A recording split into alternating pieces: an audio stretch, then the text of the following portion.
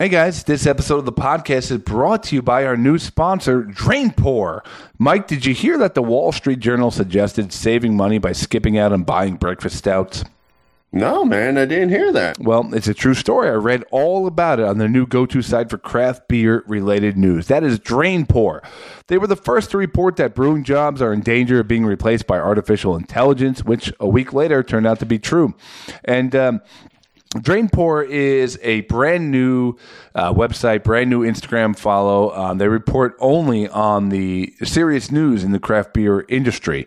I heard this from my old bottle share buddy. I met him online at a beer release, and he kind of sent me the link. So visit drainpour.beer, drainpour.beer to stay up to date on the latest happenings in the craft beer community, or follow them on Instagram at drainpourbeer. Very informative, very sophisticated. That is DrainPour Beer. Hi guys, this is Rachel Pizzolatto, and you're listening to Verbal Shenanigans. You don't want to miss it! But our shenanigans are cheeky and fun. Yeah, I mean, his shenanigans are cruel and tragic. Which makes them not shenanigans at all, really. Evil shenanigans. I swear to God, I'll pistol whip the next guy that says shenanigans.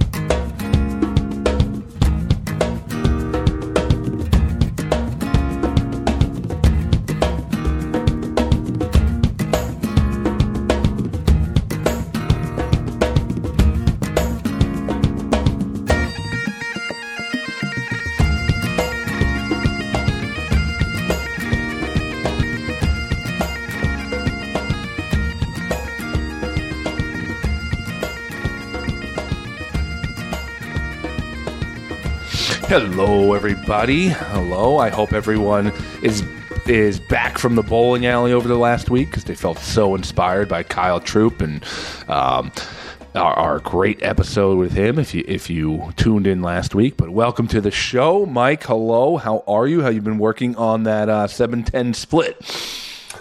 I have not, Scott. It's kind of the toughest bowling move that can be done. But you know what I just remembered? I should have shared this podcast with my buddy Second Arrow, who screamed at me for a wrestling comment. That's right. Let's dive back into that for a minute. This was, I don't know, 3 years ago, maybe something like that. Yeah, let's dive into that for a second here. We'll welcome our guest to the show here with a little feud, a little beef you had a couple years back. I don't even think it was few. Maybe last year, maybe even less than that. Really? That's it? I don't know, dude. Podcasting with you seems like eternity. It seems like forever. It's like the multiverse, man. Like it just I don't know if it happened today, yesterday, 9 years ago.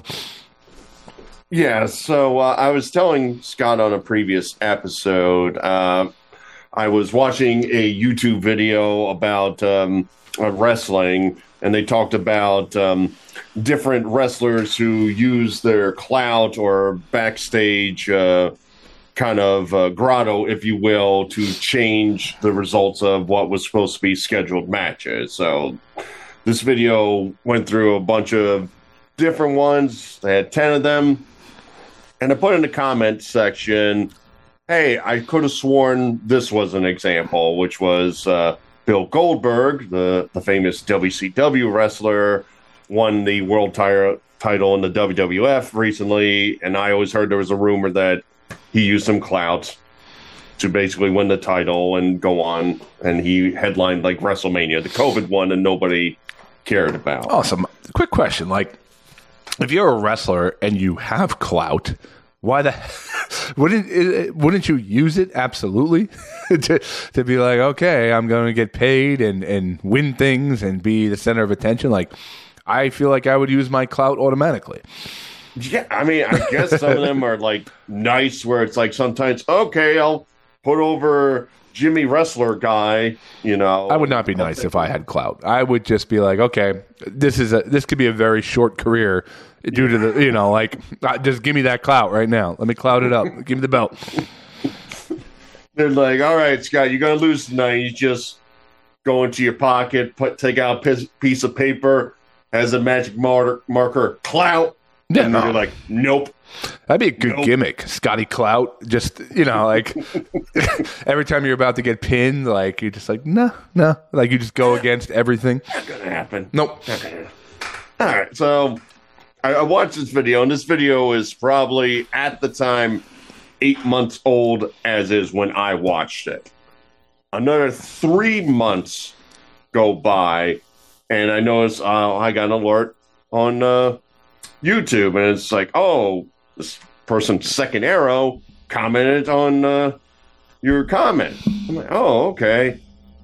And this guy just is insanely mad, stating that is not true. You know it's not a fact. That didn't happen. It's been proven, blah, blah, blah, blah, blah. Like, he went on for like a paragraph on how wrong I was on this comment. What I'm most shocked about here is that somebody on the internet was mad, outraged. I know, Scott. Unbelievable. It's usually a place of harmony and getting along and building each other up and pulling each other from the bootstraps and, really, helping each other out. Yeah, when Al Gore invented this thing, he said, all right, we're all going to be cool on this, okay? Yeah, this system, no bad stuff. This system of tubes is going to be a friendly place.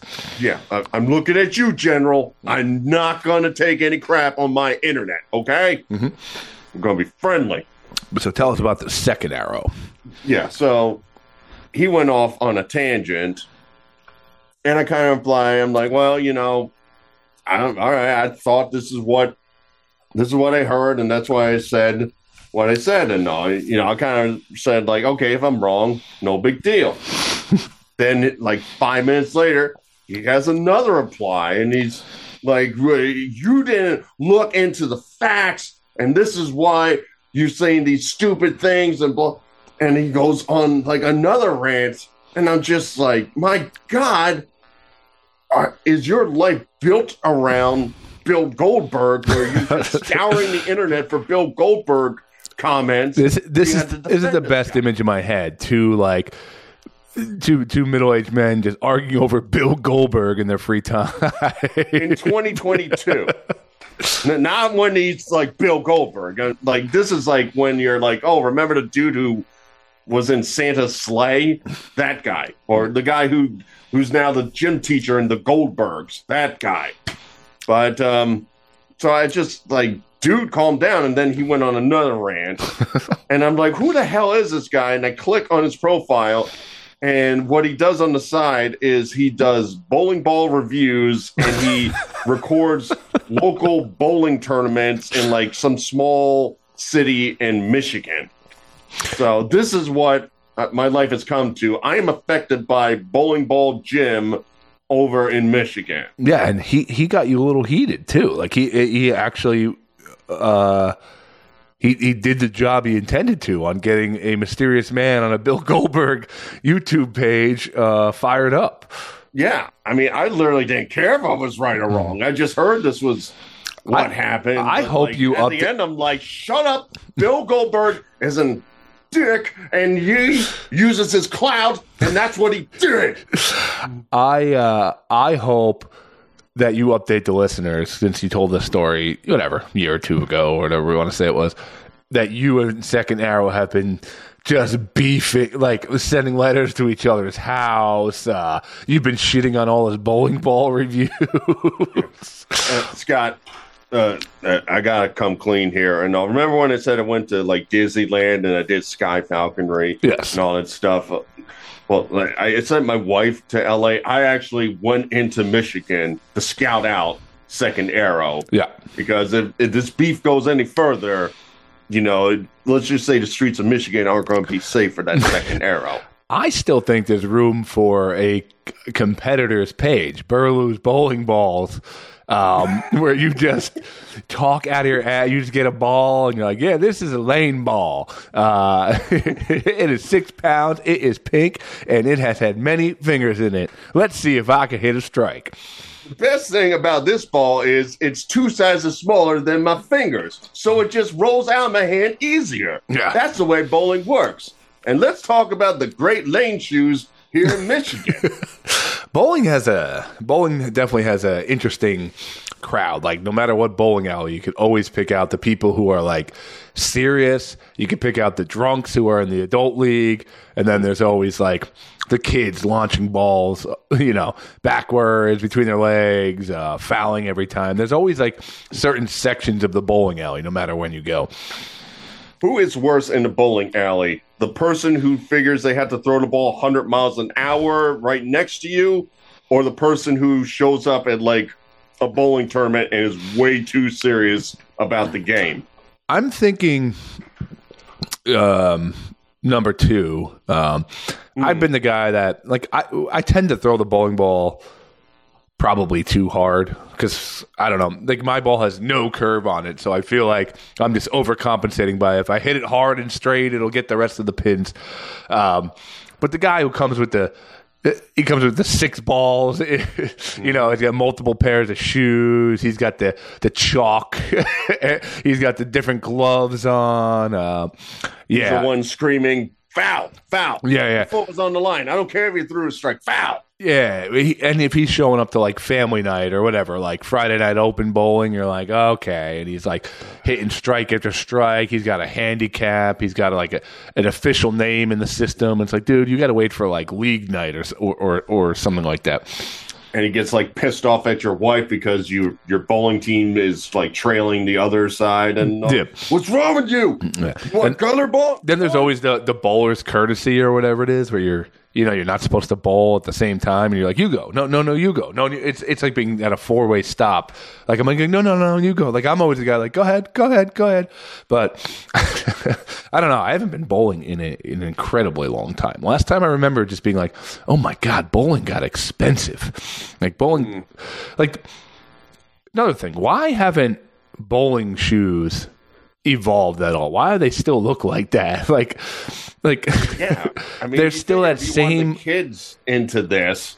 You got to have some fashion to it. Yeah, like put that neon the kids are into. Like there's no Nike bowling shoes like that are like sleek. Like you could just wear them on the street and then go right on the alley. Like there's still those stupid maroon, green, and like tannish canvas color with the Velcro strap. They still spray that weird spray as if it's going to just get rid of any foot germs left behind.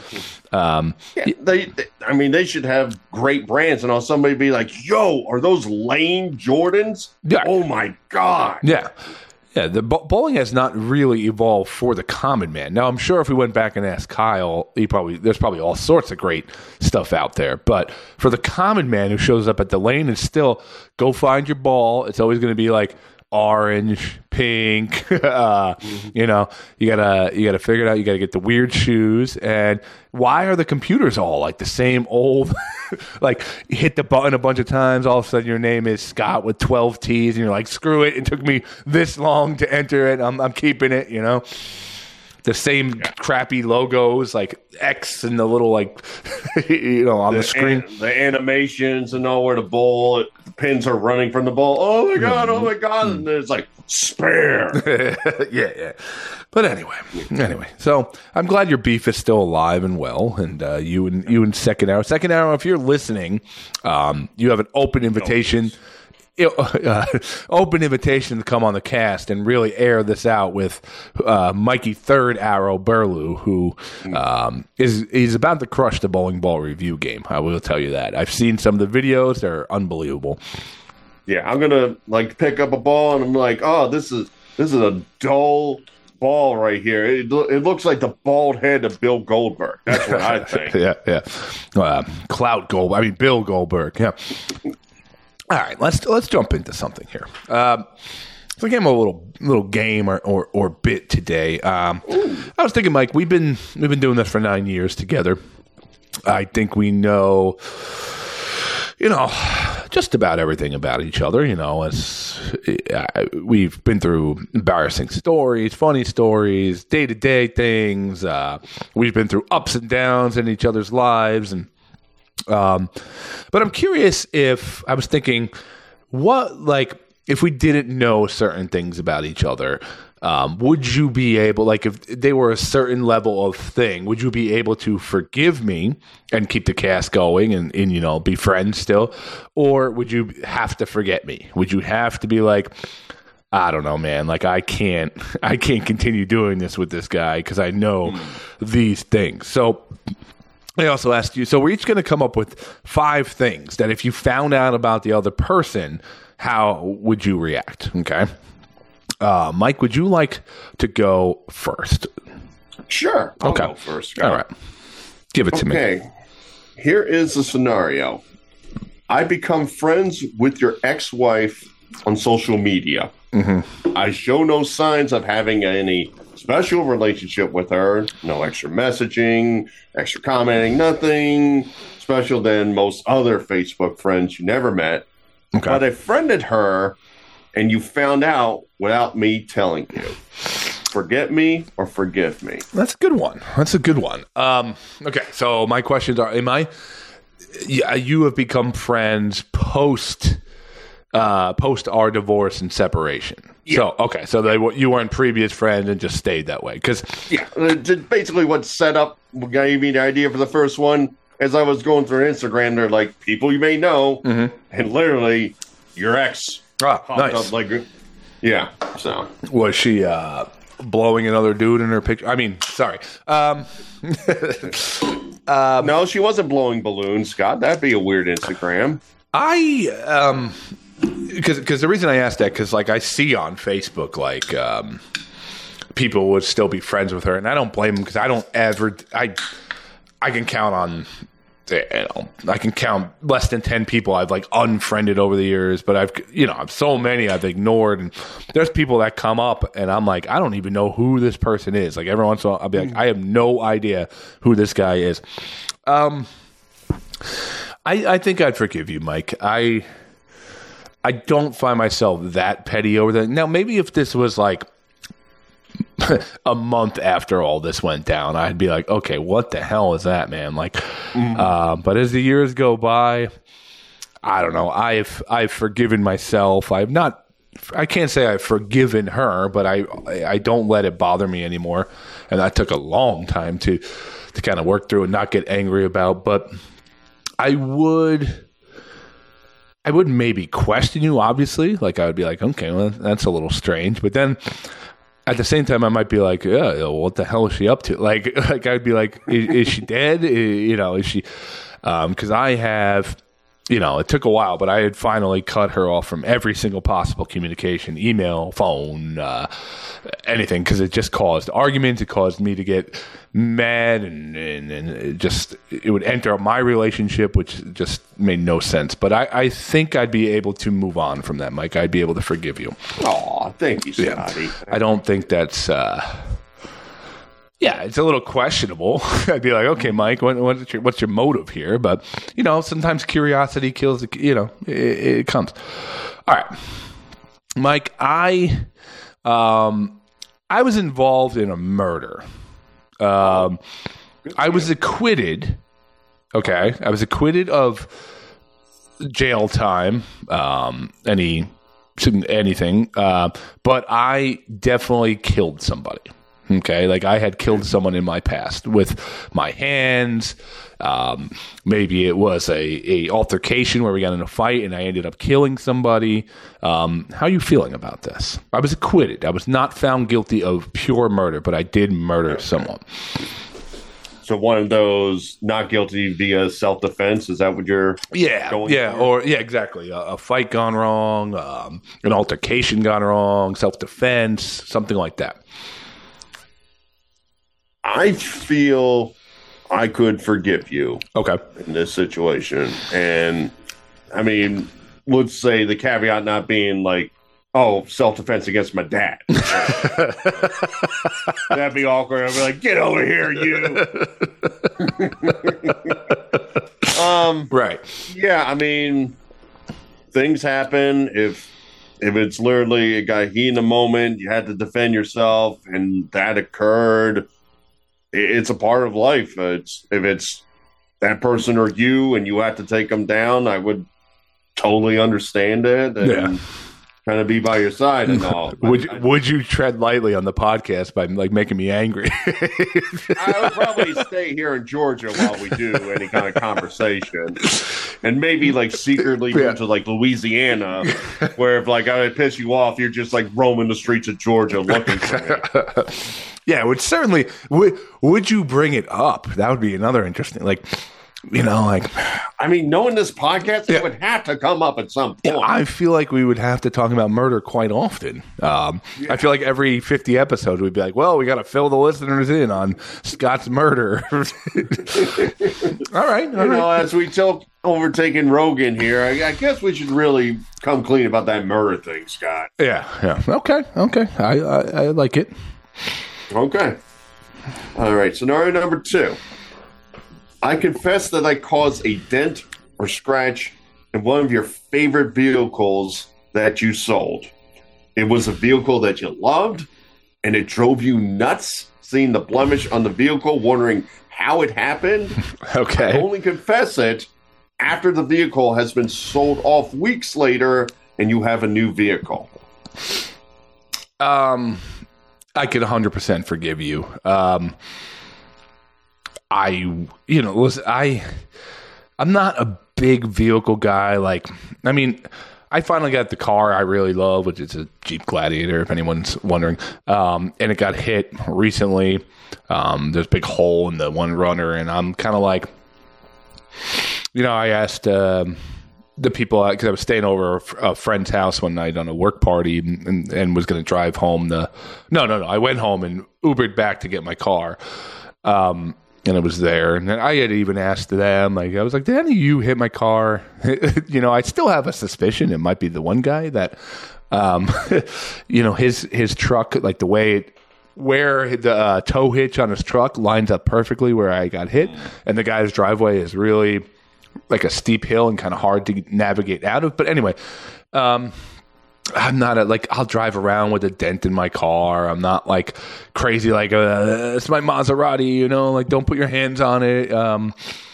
And I could see a scenario, Mike, where if I hit your car, I would feel very, sometimes maybe tempted to not cause confrontation. You're kind of similar to me with that, where like maybe like the confrontation is not worth it, and I would make a mistake and kind of hide it. Like, I'm not hiding it on purpose, but I didn't want to have a confrontation with you.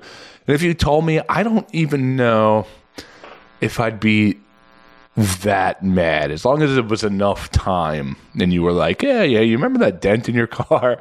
And and if you presented it in a humorous way, like on the show, I might even laugh about it. So I'm going to forgive you on this one.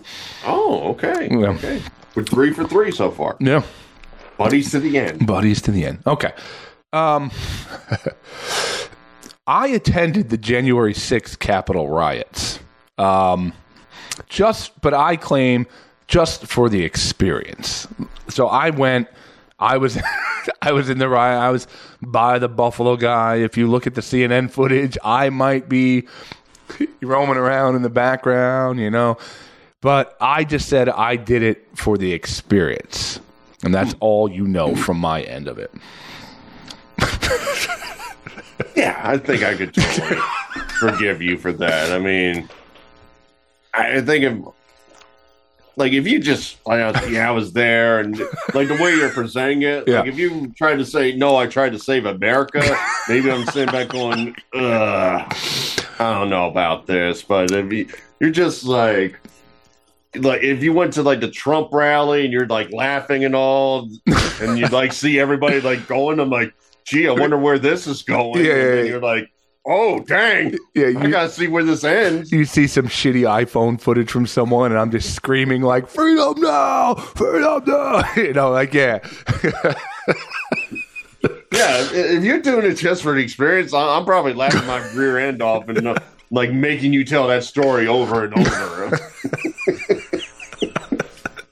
All right. That's good. Yeah, I mean, I feel like if I said I went with the sole purpose of taking over the Capitol, it would be an easy no. So I wanted to make all these kind of on the borderline. Like, how do we go from here? You know? Okay. Yep. For forgiveness. We're very forgiving people at the moment. Okay. You asked me to watch your son while you go out for the night. Oh, God. For the next few nights, you notice the kid is having terrible trouble sleeping and asking to stay with you. In talking with your child, you find out we were watching horror movies while you were away. When you question me, I point out that your kid said they wanted to watch it and they were brave. But clearly, they were not, as they go on for a week with little to no sleep. This is a little bit of a tougher conundrum because I gotta say you have to know better than this. Like you have to, and I have to be like, who am I dealing with here? Like, what psychopath is showing, I don't know, The Exorcist to a 3-year-old? You know, like. And this is, you know, we all remember that movie when we were little that freaked us out, that we probably saw a little too before we were supposed to see it. You know, like there's something that sticks in your head. Even that E.T. scene, man, where he's all white in the spaceman and, you know, like that freaked me out as a kid. And that's not even a horror movie. So I'm picturing you showing him like, you know, That's my buddy Freddy Krueger. Yeah, the crucifix scene in The Exorcist, and you're like, "Well, go to sleep, kid." You know, like, oof. I mean, I can't come away with this thinking you're all there. That's for sure. And you would certainly never watch my kid again. Aw. Oof. I gotta say, Mike, I think I'd still forgive you somehow. I as much as I want to say, like, I think we joke about it at some point, but I would definitely be severely pissed off. Like, I would probably, like, this is not a situation where there would be no words, and I would like, thanks, man. I'll see you next week on the cat. This would be a little like. You would get a tongue lashing from me, and I would be like, what the fuck? Like, I would be like, what is wrong with you? But I think long-term, I could forgive you for it. Okay. I could see maybe you messed up and you thought it'd be kind of funny and you're being like cool Uncle Mike too early. You're being cool Uncle Mike too early in this child's development, but I think I can get past it. All right, so we bruised the apple, but the apple's still edible. I got you. Yeah, it's going to be something I bring up weekly on the Hey, remember that time you showed my kid Hellraiser? Instead of you asked me about religion. What did you want me to do? Instead of Blippi or I don't know, Elmo. Okay.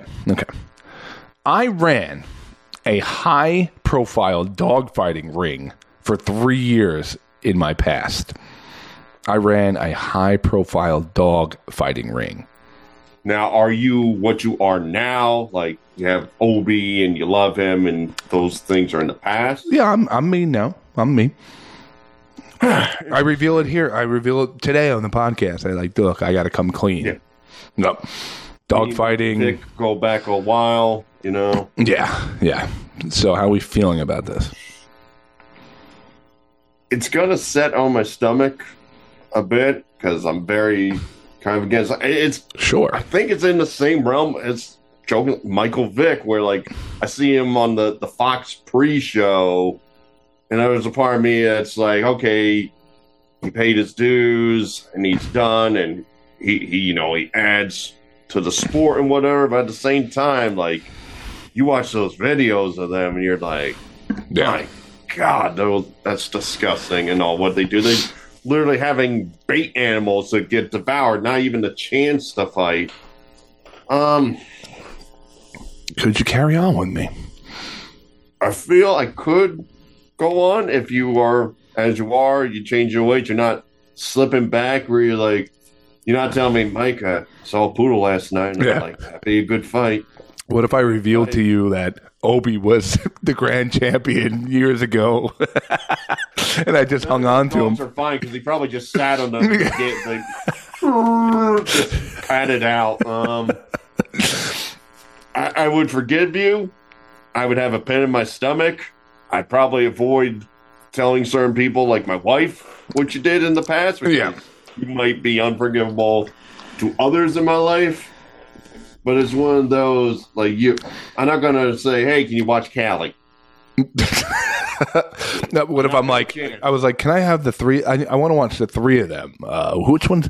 Who do you feel is the strongest? By just what do you think? That's actually a good question. No. Out loud.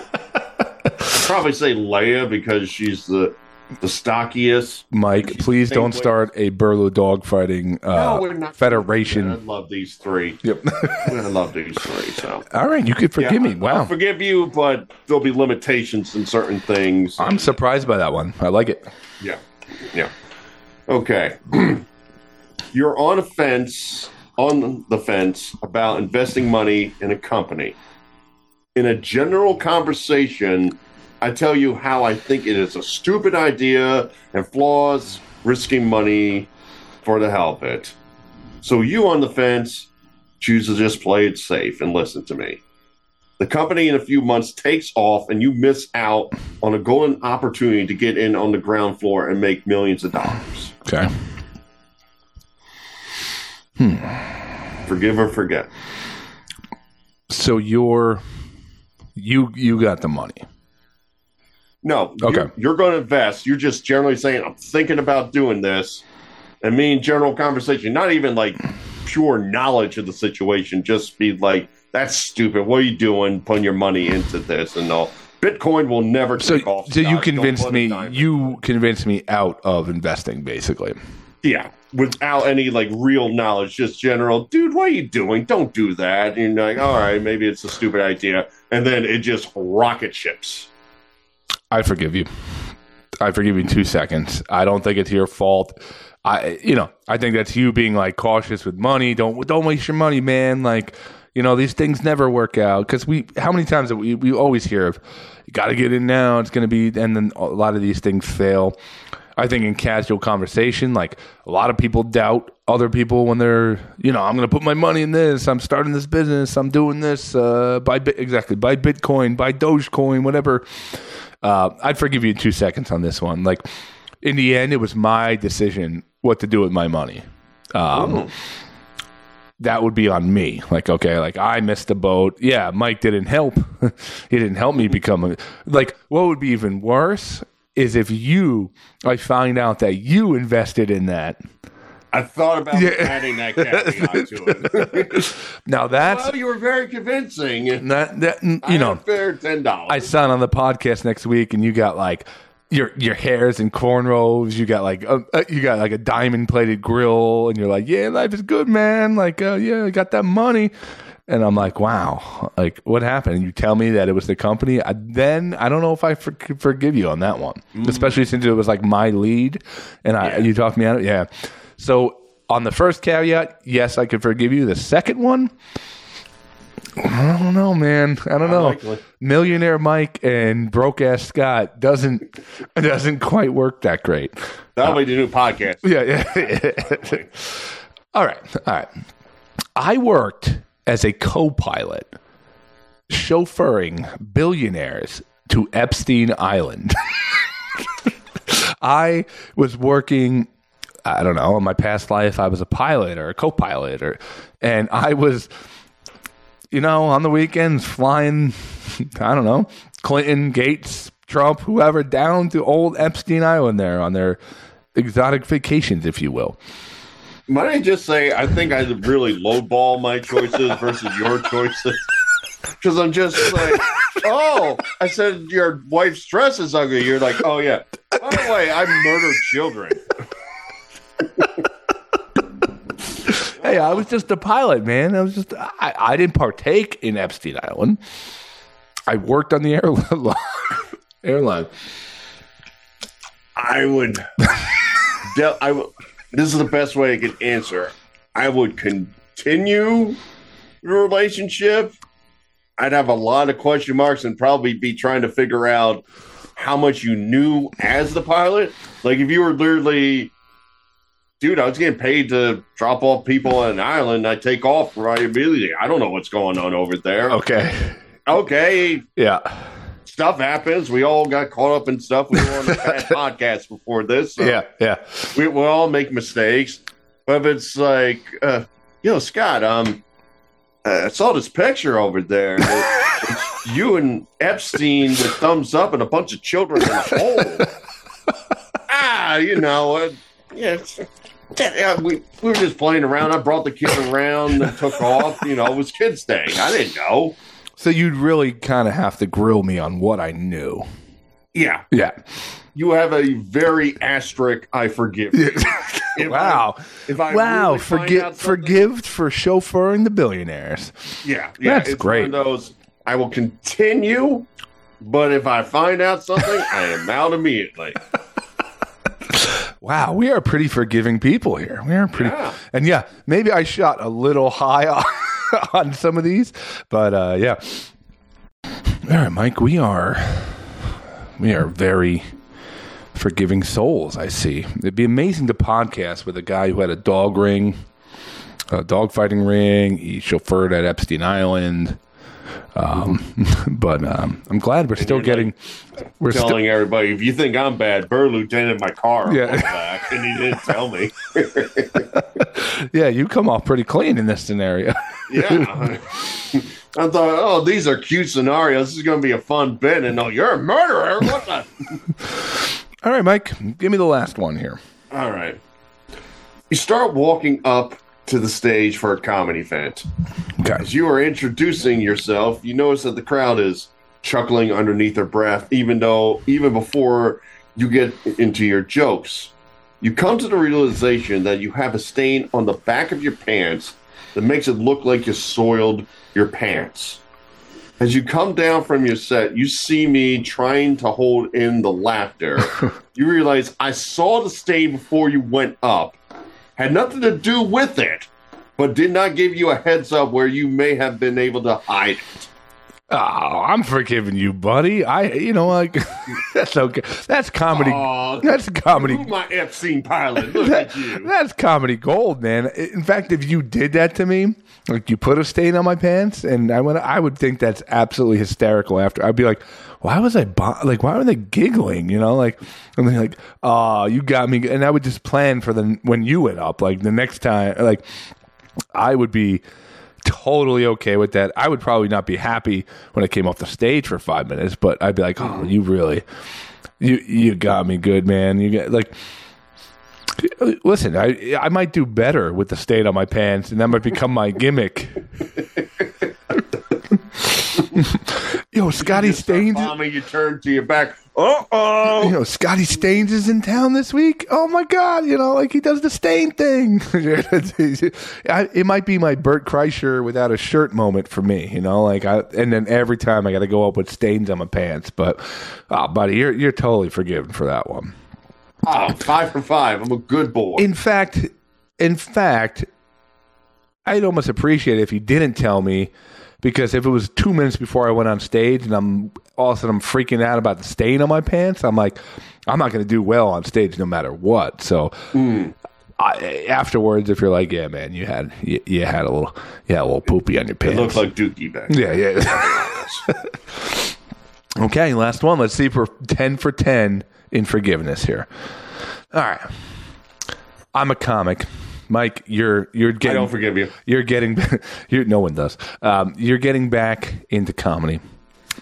I take you under my wing. I take you to all these shows. I tell you, I'm gonna get you a guest spot. You'll have to drive. Mm-hmm. You'll have to drive. It might be a 2-hour drive, but you're gonna get like 5 minutes on the show, right? We become friends. I bring you on my new podcast. It's gonna be the biggest podcast in people in Chicago are going to love it. Okay. Oh. Then I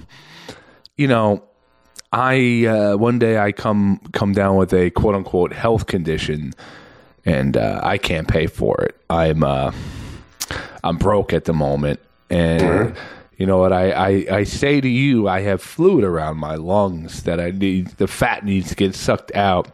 Huh. Okay. And I ask you, Mike, I need like $6,000. Yeah. Okay. And you're like, anything, man. Like, look, I have it. I could lend it to you. Just make sure you pay me back.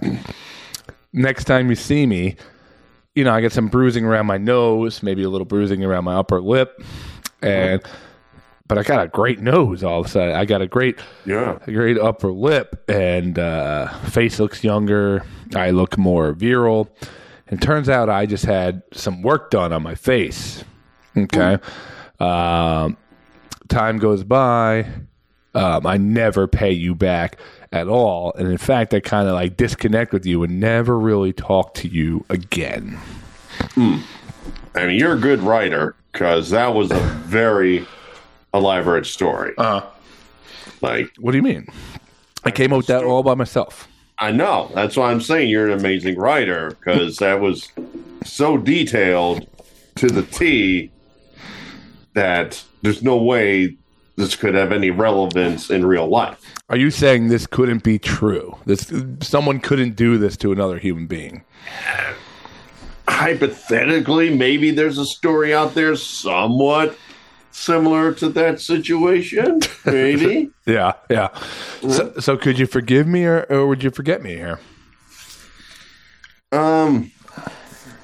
If I thought about that hypothetical situation, I think at first I would probably say something to the line, like I would tell everybody, oh, Scott's going through a thing I can't really tell you about it whatsoever. Now, say a third comedian came in and told myself that, hey, heads up, I know you probably got fed this story, but it's something completely different. I may do something like go nuts on Facebook and tell every comedian I know how horrible that you are in that situation. So you wouldn't keep it to yourself, and in fact, as many people tell me to keep it to myself, I just triple up and scream it more. Just put it out into the world. Yeah, for like 2 years minimum. So are you forgiving me here, or are you just completely forgetting me? Could we go on? I mean, I lived with the island pilot thing. I lived with the murders, but taking my money for your own plastic surgery and telling you something else yeah, that might be the straw that broke the camel's back right there and all. And like the only thing would be worse if you did something to somebody who, say, became my future wife. I mean, that's very hypothetical, throwing it out. Very hypothetical. Very, very hypothetical. But also, like, let's stop speaking in code on the first thing. That is, my scenario was something that actually happened with comics that we worked with back in the day. So there was a man who took somebody's money for plastic surgery and said it was a life-saving event that he needed money to pay for, and then never paid the guy back. And as I recall, as like all this story got out, there was a Sunday sketch show where a bunch of us were supposed to show up for, which we didn't, where that said comedian proclaimed to everybody, they let me down. They all let me down. They let me down. Well, Mike, I didn't think I was getting forgiven on that one. I didn't think I was going to get forgiven. But I think we both have some similarities here, where we forgive a lot. We can take a lot and kind of move on from it. But it would be funny after I tell you about dog fighting, and then the next week we're interviewing the mayor, the dog who is a mayor of a town in Colorado, which may happen. That might get a little awkward. Asking questions there. But anyway, I know this bit ran a little long. Yeah, but this bit ran a little long. But let's get to our guest here. Let's get to our guest, and maybe we'll end the show with our guest because we've been talking your ears off for too long. So, Mike, who we got? Scott, tonight we are going to be talking with Rachel Pizzolatto. She is an inventor.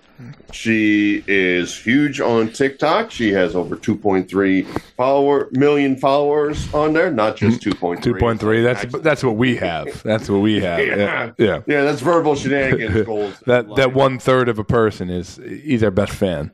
Mm-hmm. She's a scientist. You probably know her from her time on Mythbusters Jr., being right by the side of Adam Savage. but we're going to be talking to her about all that she does, her TikToks, being a Guess Jeans model. She has got quite a schedule, and somehow she said, yeah, I'll give my free time to Verbal Shenanigans. So let's appreciate her as we talk to her tonight. Let's get Rachel on the line. Hey, Rachel. Hi. Rachel, what's up? Nothing much. You know, a lot of plaques behind you. Oh, this is my brother's room. Oh. It's an inner stupid. I know, right? But I turned my room into a trophy room. So you're saying your room is so full of trophies that you have to use your brother's plaque room to do an interview. Yes. That's a good problem. Oh, I That's a just good got problem. another magazine cover. I'm going to do this podcast in your room. Yes. Yeah. Well, yeah, he's at college right now, so I'm like, I kicked him out. Awesome. Well, Rachel, thank you so much for giving us some time here. Of course.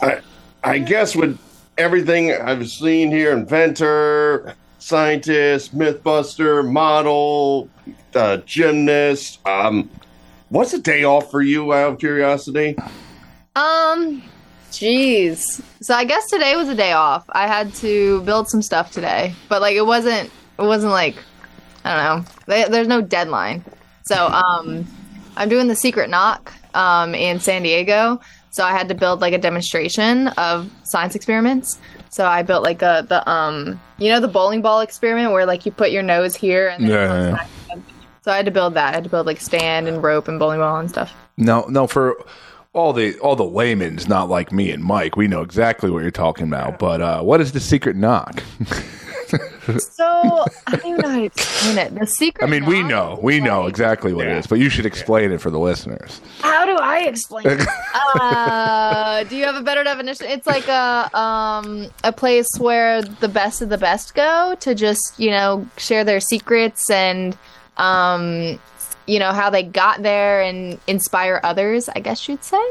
Okay, like a convention of some sort? Like a convention of some sort. Yeah, a gathering of people who are here. Yeah. So I look at your resume or whatever, all the things you're into. I'm curious what obviously you had a strong science background and whatnot, but was it always that way? Like, were your interests always kind of in all different areas, or did they all come separately? So throughout the years, a lot of people were like, "Oh, you have to choose one thing." I'm like, I gotta choose one thing? Oh, that's kind of difficult. Because I've always wanted to be a model, an actress, a trampolinist, an inventor. Like, if you're good at a sport, you do the sport. If you're good at modeling, you do the modeling. Yeah. But, like, why can't you just be a jack of all trades, Like, do all of it, get good at many things and not just one thing. So, like, I trained for the circus just because I wanted to. I build random things just because. Like, I am that type of person that's so spontaneous. I'm like, let's go skydiving. Let's do it right now. Book it. So, I don't know. Yeah, I've always had that type of mentality where, like, if you're interested in it, do it. Do it to the fullest. Don't just, like, make it, do it. Be the best at it. Now, we have a running joke on this show. When I was younger, like me and four other guys were in one of those invention contests, and we couldn't think of anything. And our end result was basically stapling a hair dryer and gluing a cup to a board and calling it a snow melter. Got it.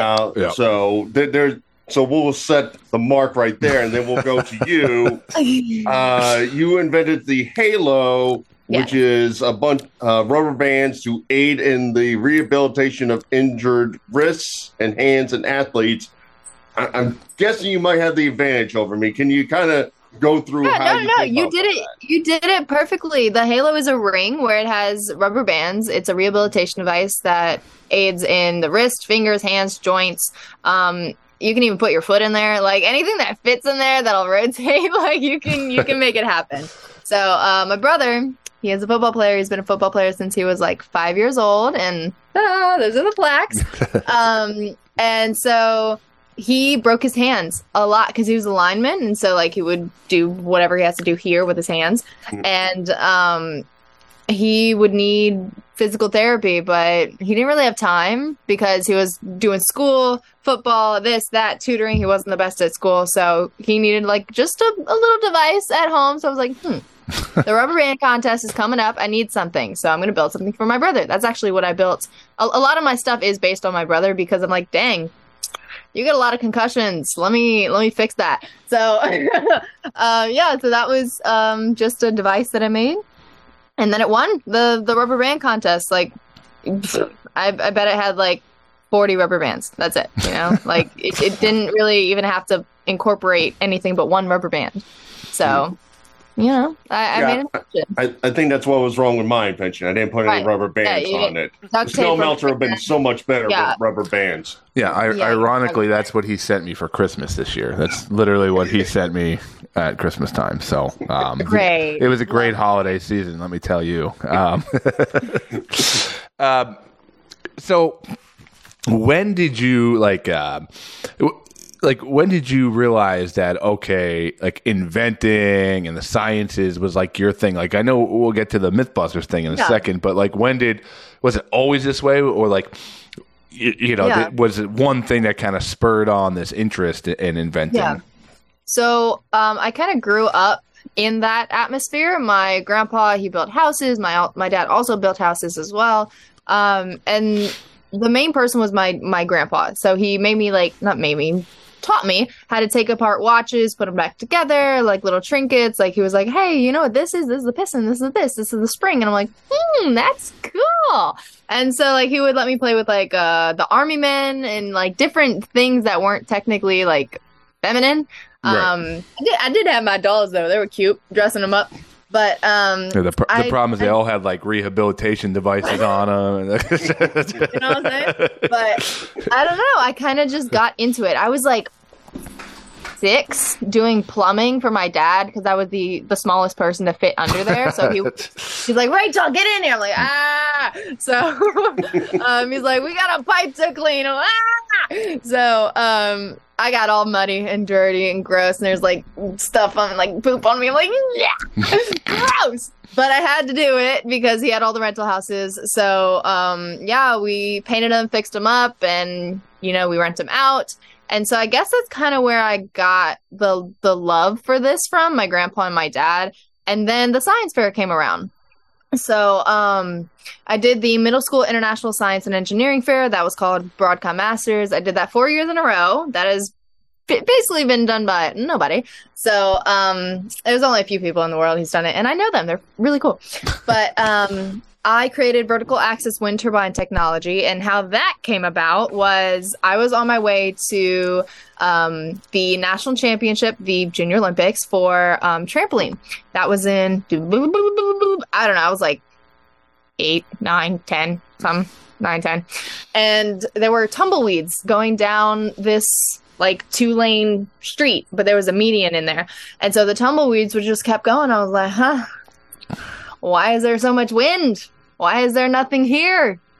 Yeah. Getting that wind. Why is there no energy? Because for some reason, I just knew all about the ecosystem and energy. I just knew that at 9 years old because, I don't know, books, internet. Yeah, books. Yeah. Yeah, books, internet. So I saw the horizontal wind turbines. As I got closer to California, I was like, that's it. That's how you do it. That's how you do it. Create a vertical axis wind turbine that has all this blade technology, different blade angles, put it on the side of the road, put it on top of the car, in between that median where one car's going one way, the other car's going the other, you have nonstop electricity. In between skyscrapers, create a venturi. There's so many different ways that I incorporated this. The jet, like propulsion, what am I trying to say? The jet propulsion from that jet, and then there's like a wind turbine here, a vertical wind turbine creating that electricity. You know what I'm saying? Like there's so many things that are not harnessed in the world that, elevator shafts. You go up and down that elevator. That wind is going straight down. You can have a vertical axis wind turbine just constantly turning and turning and turning and turning. So But my brain can like, it melt "Cray-cray." snow? Can it melt snow? Yeah. No, Yeah, man. we can't, Scott. Advantage Burlew here, okay? Yeah, that's just advantage to me. But yeah, I guess that's kind of what happened. Like I went a little crazy with all the applications, and then I got that patent pended. And then I started working on NFL helmet technology. So that was also wow. my brother. He is now hoping to go to the NFL. He is a freshman after 4 years of college. Like he was redshirted, and then he had knee surgery, and then he had this. He went to JUCO. So like he's gotten the whole experience. So he's a D1 athlete, full ride scholarship to Nichols, and this is his first year playing college football. But he's technically played for 4 years. So yeah, I created the NFL helmet technology when I was in high school. So the 4 years of high school, I went to the International Science and Engineering Fair, ISIF. It is the largest engineering fair in the world. And so, you know, like the top prize is like $750,000. Like, it's a big deal, you know, just to walk across the stage is a huge deal. So I created basically a damping system that allows the players to not receive that head trauma where the brain sloshes around, and it, you know, it extends, it contracts, it rotates in any direction that you need it to rotate. And you won't get that concussion that you usually would with a normal helmet. You won't technically get CTE, but it's not proven on the field yet. It is proven only in a testing apparatus. So that is the one thing that I need fixed. But other than that, we are ready to go. I could volunteer Mike as a test subject if. Perfect. Yeah. God, you would send me out there without the helmet. That's the problem. There's got to be. Dang it, he's up. Do it again. Yeah, there's got to be a control group, Mike. There's got to be a control group. Right. You know. We need you as a control group, Mike. So, I mean, this is just insane. This conversation, and you're 19. Yeah, right I now. turned 19 in January. Wow, that is incredible, the amount of knowledge you have done in such limited time on this planet. So as you're getting all this, as you're inventing, as you're doing science stuff, you're doing great in school, how does it go to, hey, there's this show called Mythbusters we'd like you to join? How does that story go? Yeah, so I was a nerd. We love that. And I started doing YouTube, really cringy YouTube, but it was like all of my, you know, routing, table saw, drilling, whatever it may be. Like it was skills that people normally don't do at age 9, specifically a female. So Mythbusters, this is a good story. It was the last day to cast for Mythbusters Jr. My dad didn't pick up the phone the whole summer. And once they got a hold of him, they were like, hold up, do not hang up this phone because we have an offer for you. So literally that day I did the auditions, they chose me, and like I was on the plane to LA the next day. Like it was bam. You know, they wanted a female in STEM, and they wanted someone who could spout their ideas to other people and, you know, communicate very easily. So, hey. And they chose me because of all of the skills that I've acquired, and, you know, they just thought it would be a cool group of kids. So, yeah, I was on my way to San Rafael, California, literally the next day. What are those guys like? But like, is what we see what we see what we get, or are they just totally different behind the camera? No, I wouldn't say they're totally different behind the camera, especially Adam. Adam is literally a big kid. Like, he will explode stuff and, you know, drive off a cliff, but he'll do it safely. Ish. But, you know, it's like a kid in a candy shop. You give him some tools and he's like, yeah. Like, you know? Yeah.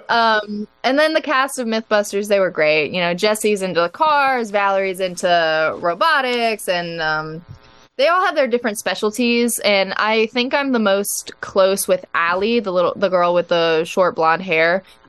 We go to SuperCon every year. She lives in Sioux Falls, so I go to her and do the Comic-Cons, and we get to see each other every year. It's great. It's awesome. It's amazing how that show has it's different reiterations of it have come back, and it's funny because like I think of like the other stuff on Discovery. Like same thing, like Dirty Job seems to come. Like there's these like core shows that go away, and then people want them back, and they find new ways to kind of bring them back. So it's pretty cool to see.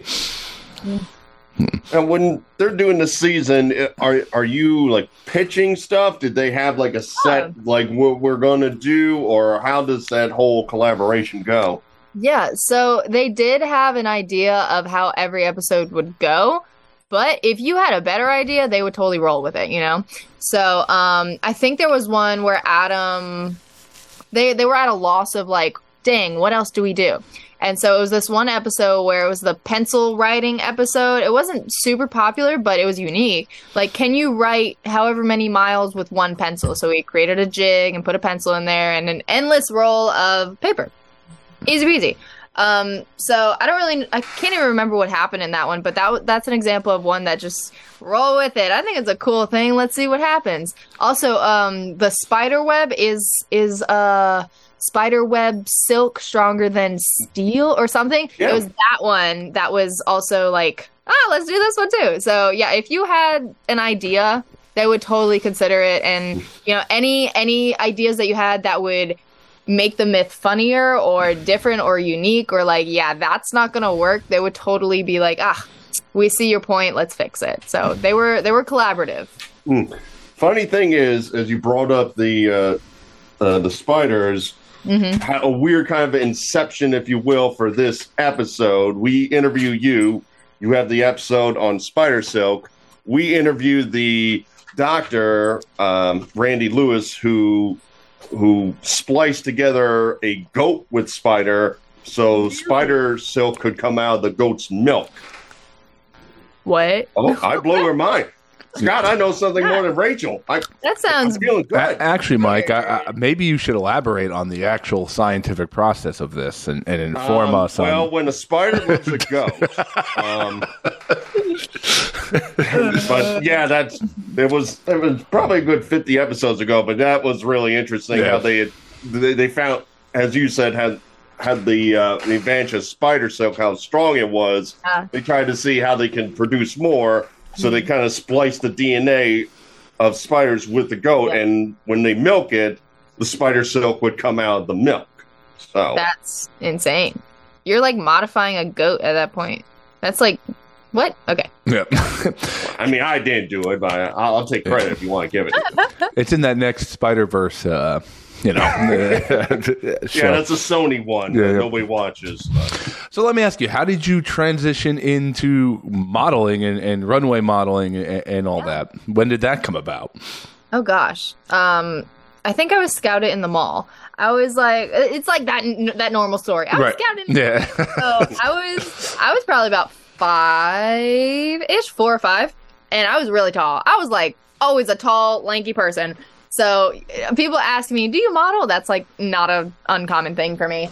But I was about 5 years old in the mall, and then this creepy man came up to me. He's like, hello, darling. Have you ever considered modeling? He was actually the coolest man ever.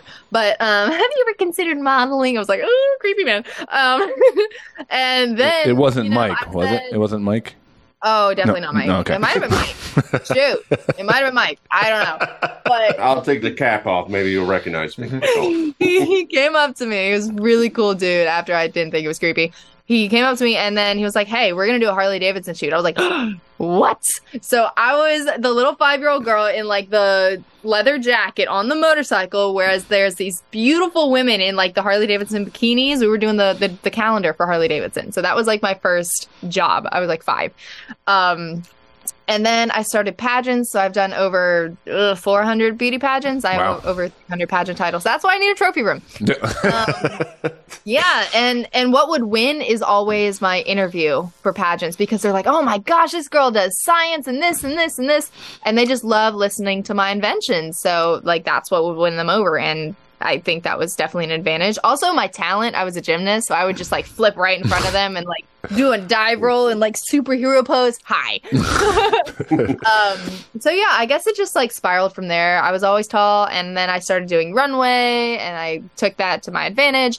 And then I started doing a little company work, a little photo shoot here and there, and then I got magazines. So I got like 8 or 9 magazines in 1 month, and like the cover of them and inside pages. So like everything started going really, really good. And then guests reached out to me and they're like, hey, we want you to model for us in Switzerland. I was like, oh, yes. So I went to LA the next day that Paul Marciano reached out to me. Actually, Bryan Adams was the person who referred me. Do you know who Bryan Adams is? The rock star? Like from Canada? Yeah. Brian Adams, the rocker. Anyways, Brian Adams was like, oh my God, this girl's great. And so he referred me to Paul Marciano, and then Paul Marciano is the CEO of Guess, and he's like, hey, ship you off to LA, do a test shoot, and book you to Switzerland for that line opening show. So everything's going really, really good in the modeling industry. And I guess how I got into it was just that man. Yeah. So you kind of segued into a question I wanted to ask you, and I'm going to try to phrase this the best way I can. So a lot of times we see, or people see models on Instagram and whatever, social media, TV, whatever, and they get lumped in with kind of, you're just a pretty face and a body, right. And you know, very rarely you get the stereotype that, you know, these people that's it, they're just their looks and whatnot. Right. Did you find, like, did you have experiences where, like, oh, you're a model, and like people have, and when they hear your background, it's kind of like this huge juxtaposition, like, oh my God, like, do you ever see that and like how you're being treated, and then you kind of like, okay, well, let me tell you something, like I do, you know. Yeah, there was one runway show. It was here in New Orleans, and the ladies, like, backstage, they treated their models like crap, like absolute dog crap. And I'm like, do you understand that I have this social media following? And if you keep like cursing at me and telling me that I am just another pretty face and like I'm too big for your clothes when you have a size large right there, like, it was just stupid how they treated the models. And like, oh my God, you're actually eating? I'm like, heck yeah, I'm eating. Oh, yes, I am eating. Yeah. So yeah, they would like trash talk their models. And it wasn't even a big show. It's the people who are not here that are so jealous of the girls who are here and want them to be below them. And so I was like, ma'am, do you understand that I can just walk out of here? I'm not getting paid for this. I can just walk out of here.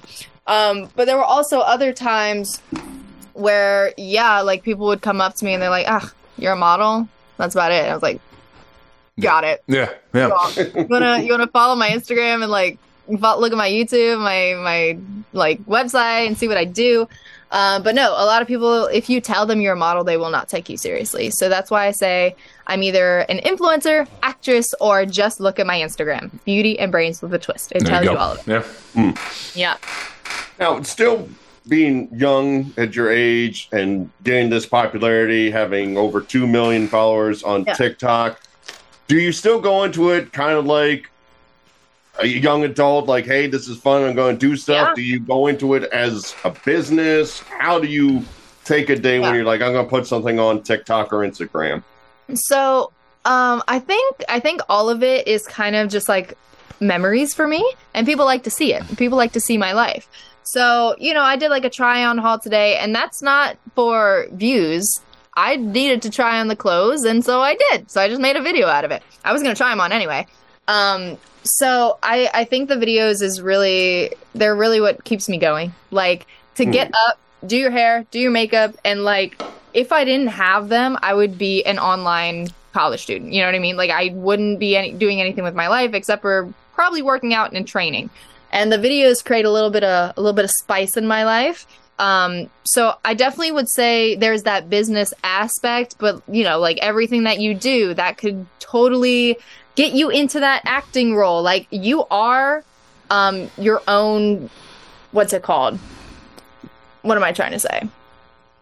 Like, you are creating reviews or like your own ads. Even if it's not an ad, it is an ad. You talking to the camera can be used as a hosting gig. You know what I mean? So everything goes hand in hand, and you know, learning lines to say this 15-second video is totally going to help me in my acting career or whatever it may be. This person may see this ad that's not an ad. I'm not getting paid for it, for, I don't know, a toothbrush company. And they're like, ugh, I need her. And then book you for a international commercial. So there's so many opportunities to the online aspect that people don't see. They're like, you're just making videos. No, I'm not. This big brand sees you. You're on the list. You're doing this. You're doing this. You're doing this. But I would say I do it for fun. I like doing it. I like getting the clothes. I like doing the makeup. Like, I just like doing it. I'm a camera person. So what is your, like, as you're moving forward, I mean, I assume you're going to still focus on all these, different aspects in your life. But what is how hard is that to balance? Like as far as your life, like when one thing might be taking off and something could easily take a back seat. Like, okay, well, I got to go this for a couple months or whatever. How do you try to play that acrobat to balance all these different things? So the one part of my life that's been like in the lower part of everything is gymnastics. Like I still, of course, do the flipping Fridays and I train gymnastics every day, but training 5 hours a day when you have this paid sponsorship due that night, which one are you going to do? Right. That paid sponsorship. So there's like so many ways that I need to just find the time to incorporate this, even if it's training on my own or like just practicing little skills on the ground. Like I'm a trampolinist. There's not much you can do. There's not much you can do. It's not like being a tumbler where you can just practice the skills in the grass. No, I'm flipping 4 flips in the air, not even landing. You know what I mean? 4 flips. And then it's like, what do I do there? So, I would definitely say, like, as I'm traveling, I find places along the way, and I'm like, hey, can I just get, like, a 3-hour little session real quick? I don't need a trainer. I don't need a mat. Just let me do it. Thank you. And a lot of people are like, no, you need to pay for this. I'm like, just one day. Just one day. I just need one day because I'm leaving the next day.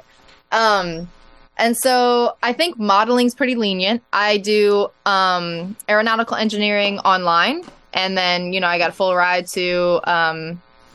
what school am I at? LSU. I got a full ride to LSU. So, I think the online college really makes everything flexible. If I was in college right now, I'd be doing labs. I'd be going to like a schedule every single day. And I'm like, ooh, how do I fit in gymnastics? How do I fit in this? How do I fit in modeling? Yeah. So like I can do my homework on the plane, which is the best for me. Is the goal still aeronautic engineer working for NASA, or is any of the other stuff clouded any of the judgment into? Not really. I feel like, okay, like the beauty is here, So take the modeling as far as you can right now. And if you can make a brand for yourself right now in the modeling industry, then the acting also goes with it. Modeling and acting also go a long way. But if you have that knowledge throughout the whole rest of your life, quit the modeling and acting as long as you made a career of yourself and then work for NASA. Like, you know what I'm saying? Like, the knowledge never really goes away. Your PhD doesn't go away. You can just apply for the job and hopefully get it. So I think, getting my degree now, even if I don't use it for 2, 3, 4, 5, 10 years, I think it's going to be worth it in the end. Sure. Just having that. Yeah. Now, when you build the rocket that goes to Mars, can you do us a favor? Like, we try to advertise the show. Can you, paint a clover up there? And, so that way when everybody's like, oh, my God, this is so amazing. What the heck is Verbal Shenanigans? A flag. Yes. Yeah, trade out the U.S. flag with our emblem. Right. Yeah. Switch it out. Got it. Yeah. Rachel, it's so glad to talk to a person. I can tell you just love life. You just love doing things. You take advantage. You get smarter and smarter every day, and it's an amazing thing to see. We thank you so much for time on our show. If people want to find out about the 800,000 things that you got juggling on right now, what are the best places to find you? Yeah, so my Instagram is Beauty and Brains with a Twist. I've been starting to post on YouTube, so that is Rachel Pizzolatto, and then Twitter, BrainTwist2112. I have 2.2 million on TikTok, so go check that out at Rachel_Pizzolatto. And then, let's see, website is beautyandbrainswithatwist.com. Are the cringy YouTube videos still up, or we don't get to see them? Okay. Yay. Don't delete them. It's always fun to look back. Okay. Final question. How bionic are your ankles? Because I've seen you do some of these twists, and I don't know how you haven't been in a cast yet. Trust me. I can't even wear normal shoes anymore. My arch is so high on my foot, like wearing a flat shoe, it don't work. So I have to wear a heel. Dude, like that's dumb. But my ankles, I swear, it goes whoop and back, whoop and back. I don't know. Sounds like it needs some rubber bands. I agree. It's so bad. That's awesome. Rachel, thank you so thank much you for so your much. Oh, see, we both said thank you at the same time. That's how in sync we are. Scott. Yeah. Well, you're both welcome.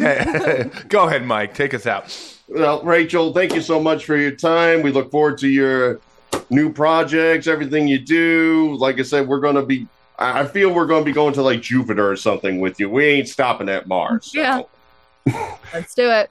Thank you so much for your time. You're And welcome. Thank you, we'll be Rachel. talking to you soon. All right. Talk to you soon. And Rachel. All right, Mike. How do you feel your invention skills or your ingenuity line up with Rachel's?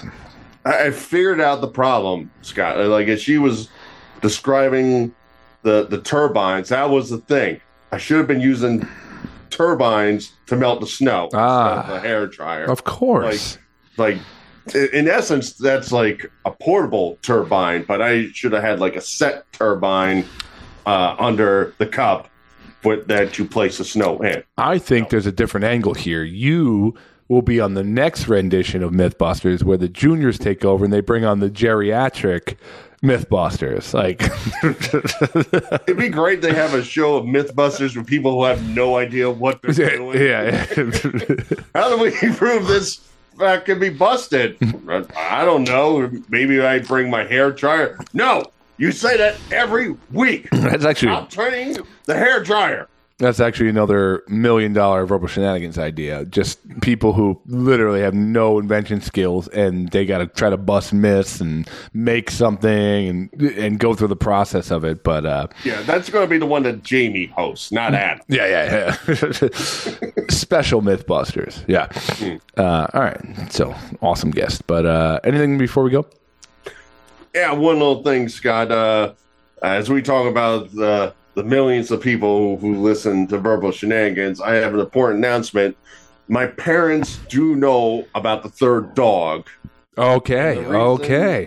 That they know about the third dog, as I had to go to my dad's earlier this week to help him out with something. Let's also backtrack for 1 second. Mike got a third dog I don't know, a couple episodes ago.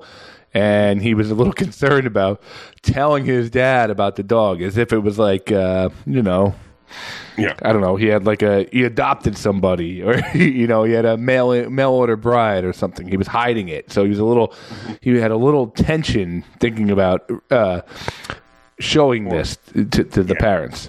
Yeah, I was holding on for because like I said, there was like a trial period to make sure it works with the dogs. But I'm like, all right, this is crazy. How do I break it to my parents? So as I went to assist my dad, he just randomly said, by the way, you have 3 dogs now? I actually listened to your podcast and I heard you bring it up. That's great. All right. Confession. Yep. You know what? I'm just happy we got a download. That. Remember, you're like, Burley, the numbers are out of this world. I'm like, that's my pop. Oh, man. To his baby boy talking about the Verbal Shenanigans. That's so great. He found out through the podcast. That's amazing. That's amazing. And as I'm telling him, the trial and everything, I'm texting Izzy. I'm like, all right, now you can tell the parents they found out. And then she immediately sent them 80 pictures of Vader. Well, when he finds out you co-host with someone who brought people to Epstein Island, this is a very minor thing in your life. So it'd be great. It's like, I don't care about your co-host. We got to talk about this third dog. What the hell are you doing? Or it'd be great if someone's just scrubbing through the episode and not really listening, and then they get to a part where it's like, I used to chauffeur kids to Epstein Island. They shut it off. What? They didn't know it was a bit.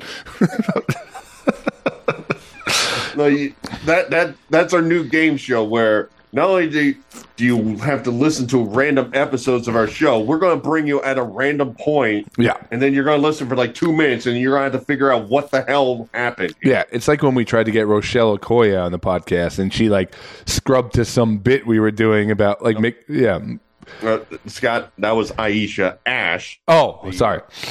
The ballerina. I know where you're going there. That's kind of, then now I can't forgive you for that because I know why you couldn't tell them apart. Yeah, I George Jenkins did. Go ahead.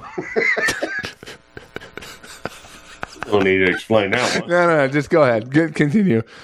Where was I? So we were like in the middle of like some bit like joking about women's rights or something like that. So we were going for Aisha Ash, and she's like, "Hey, can I contact you to talk about this?" And usually, like, we send out these emails. If you have any questions, let me know. And it's so rare, we're almost like, "What? You have a question for us?" Yeah. And I called her, and basically, she picked an episode like 4 years ago where like Scott was in a random bit about there was some like priest that was saying like women were sinning if they didn't sleep with men or something to that effect, and like Scott went on a tangent where he did a bit about it. That I agreed with it. Yeah. She picked. Yeah. That's what we deal with here. But all right, so you've come clean with the 3 dogs. Mike, I know now that I know how much we forgive each other, now it's really time to push it to see what we can get away with. And you know, wait till I reveal what I do this week. We gotta go to the edge, man. It's like a perverted way of making this show fun. I don't know what to tell you. Well, time to go, guys. I want to thank Rachel for coming on the show. Great guest, very fascinating. A lot of things going on over there. Mike, anything to promote before we roll? I'm going to promote the documentary that's coming out called Living with Chucky. A filmmaker who grew up alongside Chucky, the killer doll, seeks out the other families surrounding the Child's Play films as they recount their experiences working on the ongoing franchise and what it means to be part of the Chucky family. It's a whole documentary on the whole series of Chucky, all the movies and TV series. And one of the people that's in this documentary would be Alex Vincent. And why I bring this up is because Alex Vincent was on our show on episode 220 in 2018 called Father Sebastian and Alex Vincent. So check out that podcast and check out this documentary, Living with Chucky. That's awesome. I'm just going to promote. I don't really have much, but I will say I didn't even talk about it last week, but I did the polar bear plunge for the Special Olympics 2 weeks ago. My team ended up raising about $8,000 towards Special Olympics. Altogether, they raised over $2.2 million.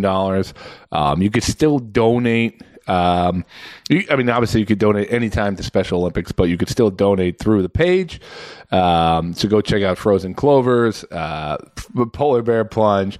It just goes to a good cause. Other than that, guys, thanks again to Rachel. Thanks again for you guys for listening, making comments, following, all that stuff. It's what keeps us going. We have so much stuff planned and things coming up, so excited to keep this train rolling. Guys, life is funny. Laugh at it. Keep the wind at your back. Second arrow, I don't forgive you, and I never forget.